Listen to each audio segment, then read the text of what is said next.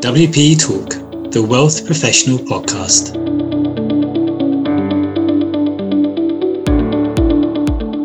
Mackenzie's sustainable fixed income, powered by forward-thinking experts and an innovative ESG model, can help you diversify portfolios and make a real impact. Visit mackenzieinvestments.com/innovation to learn more. Commissions, trailing commissions, management fees and expenses all may be associated with investment funds. Please read the prospectus before investing. Investment funds are not guaranteed, their values change frequently, and past performance may not be repeated.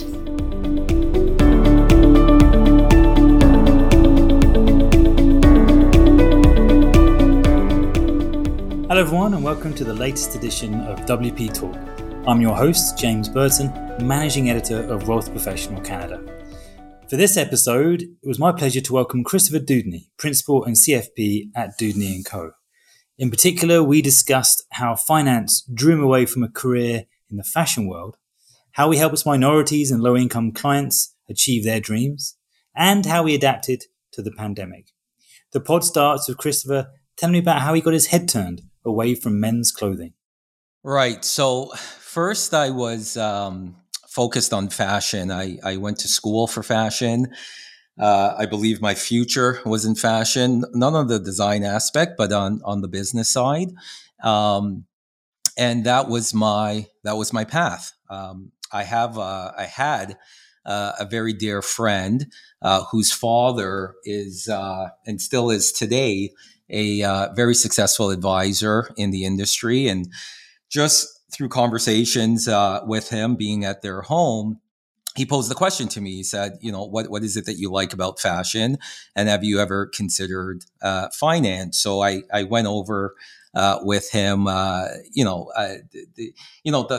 fact that fashion is an expression of oneself, the craftsmanship that goes behind the construction of the pieces, etc., and ultimately where my desire lied. But in any event, we started talking about finance as well, and he said, "Look, I think you'd be a great fit in this industry. You should consider it."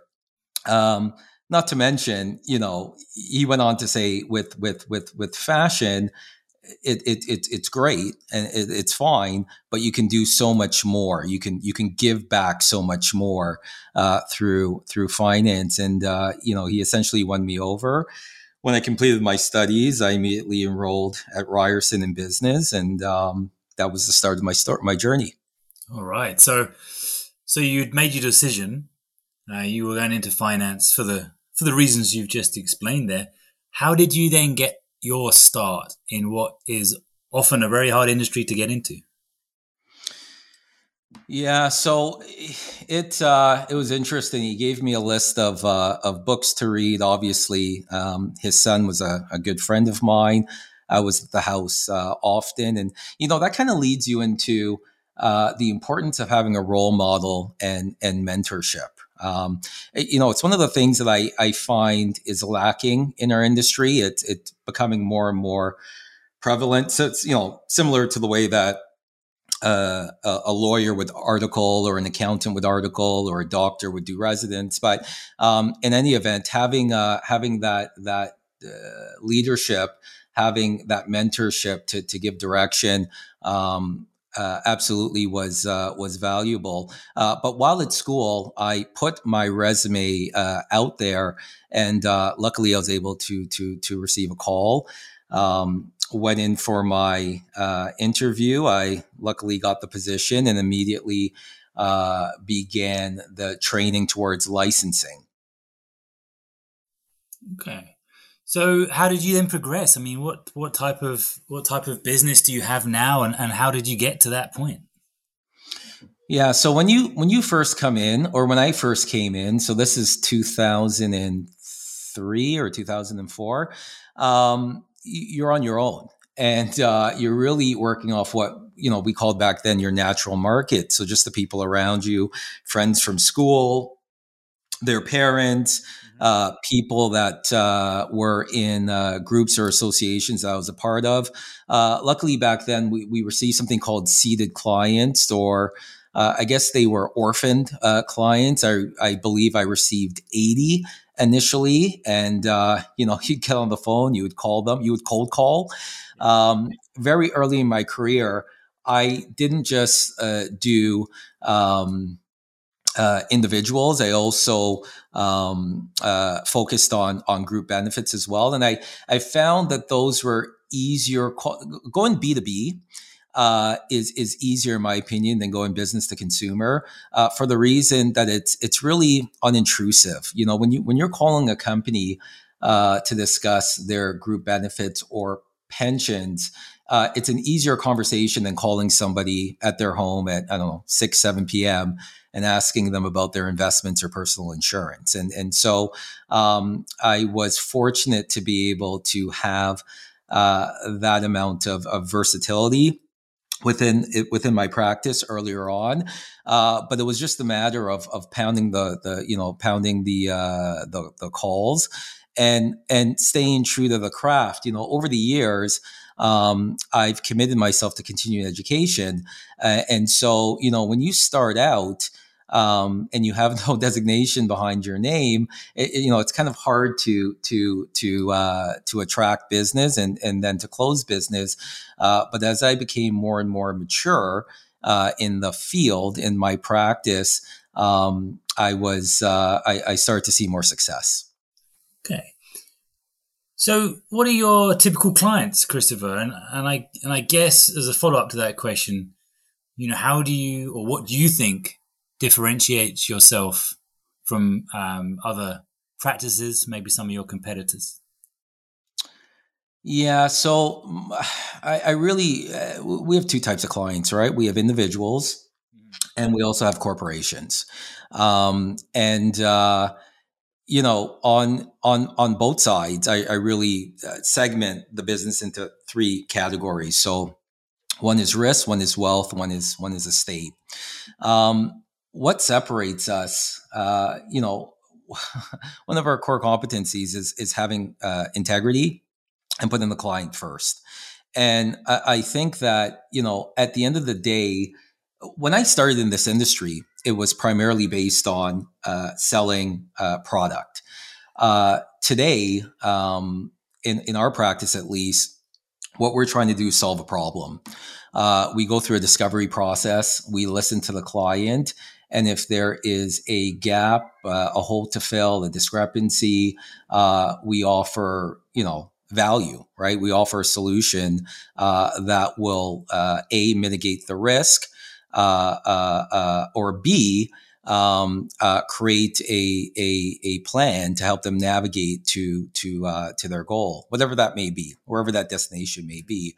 And within that, you're looking at various areas: tax planning, cash flow planning, retirement planning, insurance planning, risk management planning, etc., retirement planning. So the process today is more intensive, I believe, and that's where the industry is going. So for us, when you ask what separates us, I only know anecdotally what I know from what I hear from clients, because very rarely is the client a virgin. 9 times out of 10, you're taking the client from somewhere else, and the industry is just highly competitive. So clients are looking for value. They're looking for somebody that they can trust. They're looking for someone who has the right credentials and who's an expert in what they do. And I would like to think that we check all the boxes. Yeah. Okay. Fantastic. Now, obviously, we've had a pretty tough couple of years. Many people have had it a lot tougher than us, but we're hopefully emerging from this pandemic. Although obviously there are still issues around COVID. But from a business perspective, Chris, or maybe from an emotional one too, but how has it affected what you do? So initially, I'll just go back to March of 2020. We were all caught blindsided. We're in a pandemic, and we didn't know what would happen. For the most part, clients were freaking out, and we were just it was unprecedented. So we were looking for direction. Fast forward, the pandemic for our industry in terms of revenue and growth has been great. It's been great for my practice, but I read the industry data. It's been great for the industry overall. Net cash flows were up, insurance sales were up for clients from a business standpoint, so to speak. Their portfolios, the ones that stayed invested, they did well. But outside of that, the pandemic's been difficult, right? Family members were unable to see family members. Kids weren't in school. People were locked up, working from home. There was a lot of additional psychological stress, mental anguish that came along with it. So, the first year, 2020, was difficult. 2021 was a little bit better. Now we're in 2022, and as you said, hopefully there's light at the end of the tunnel. But to answer your question, business for that 2-year period was good. Right now, 2022, markets have retreated. We're definitely seeing a pullback. And again, we may not be locked into the pandemic as we knew it in 2020 and 2021, but we're still here, and we're still looking for some direction as well. So we take every day as it comes, and try to figure it out day to day. Yeah.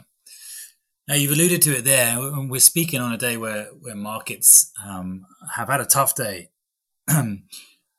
What are the main challenges for you at the moment, and looking ahead? We've obviously the interest rates and inflation. What's top of mind for you, Christopher? Both interest rates, inflation, and everything else that comes along with it. Look, what we're going through right now, no one could have predicted it. So that's number one. And nobody is able to predict the future. I'll give you an example. There's a lot of talk about us going into a recession, and typically, going into a recession, you have high unemployment. We have historically low unemployment, right? Yeah. So, in fact, I read a report that we have over 1 million unfilled jobs. Right? Like jobs that are there that are looking for work.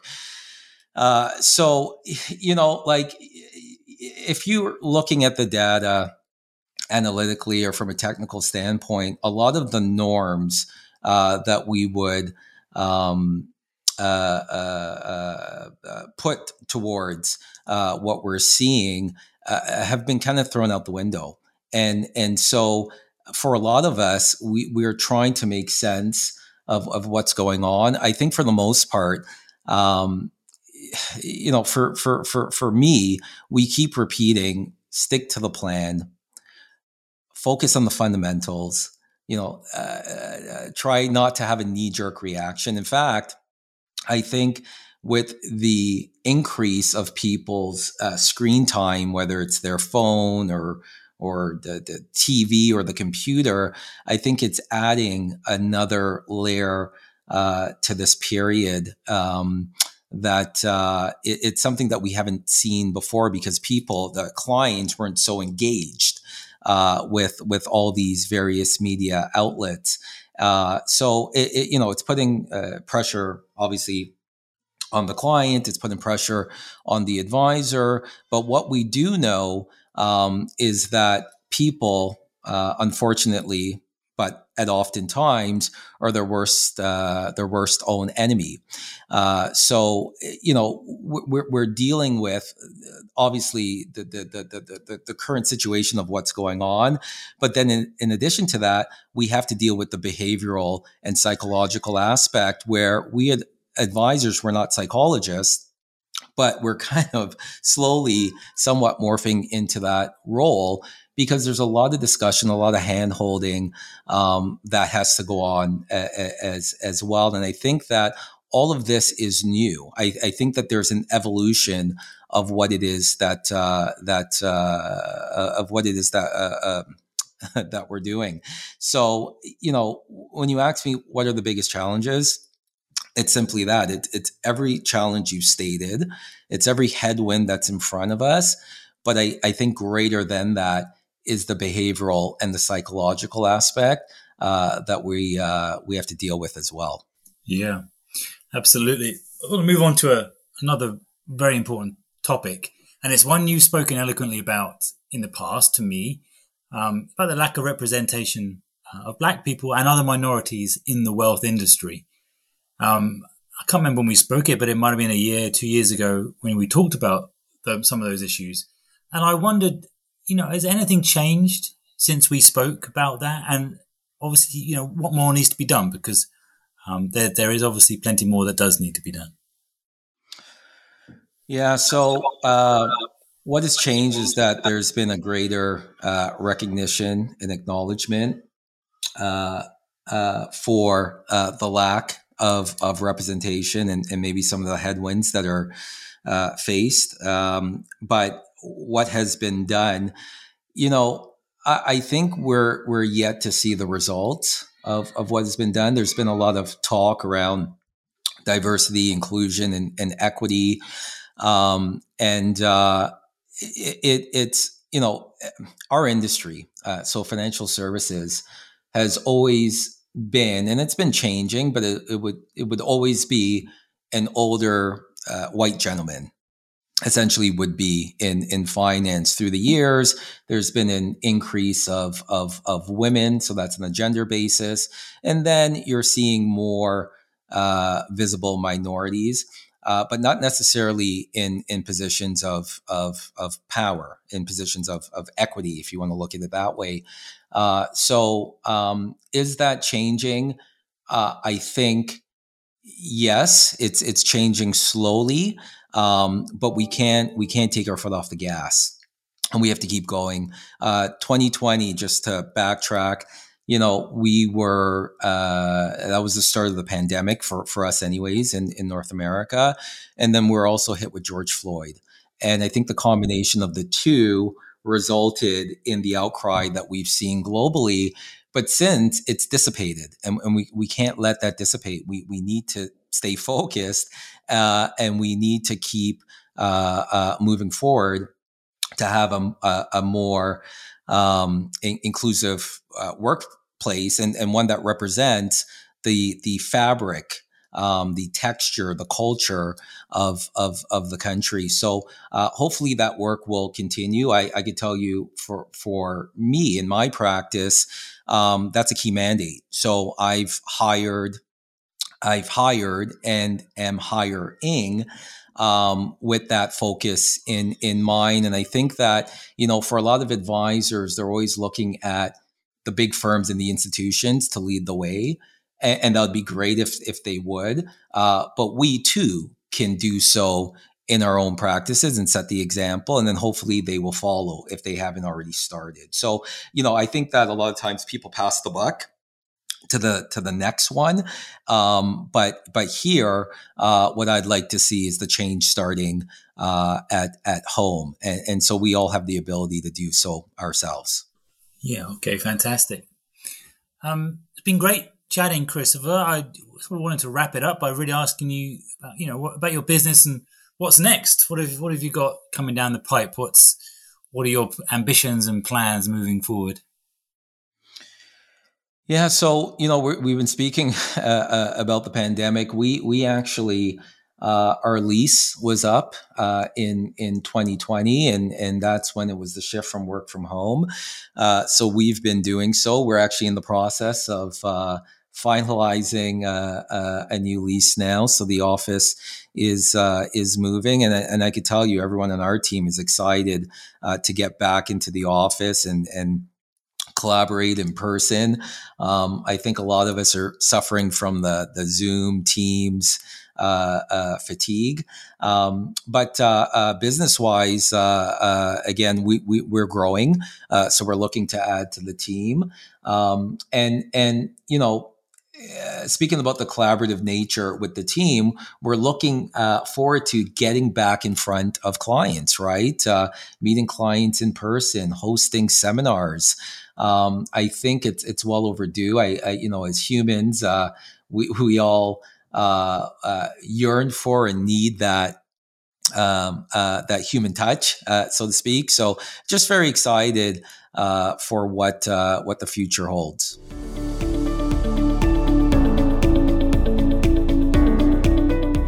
Thanks for joining us for this episode of WP Talk. That was a great chat with Christopher. From both a finance and social perspective, he is a man with clear intentions. Good luck to him.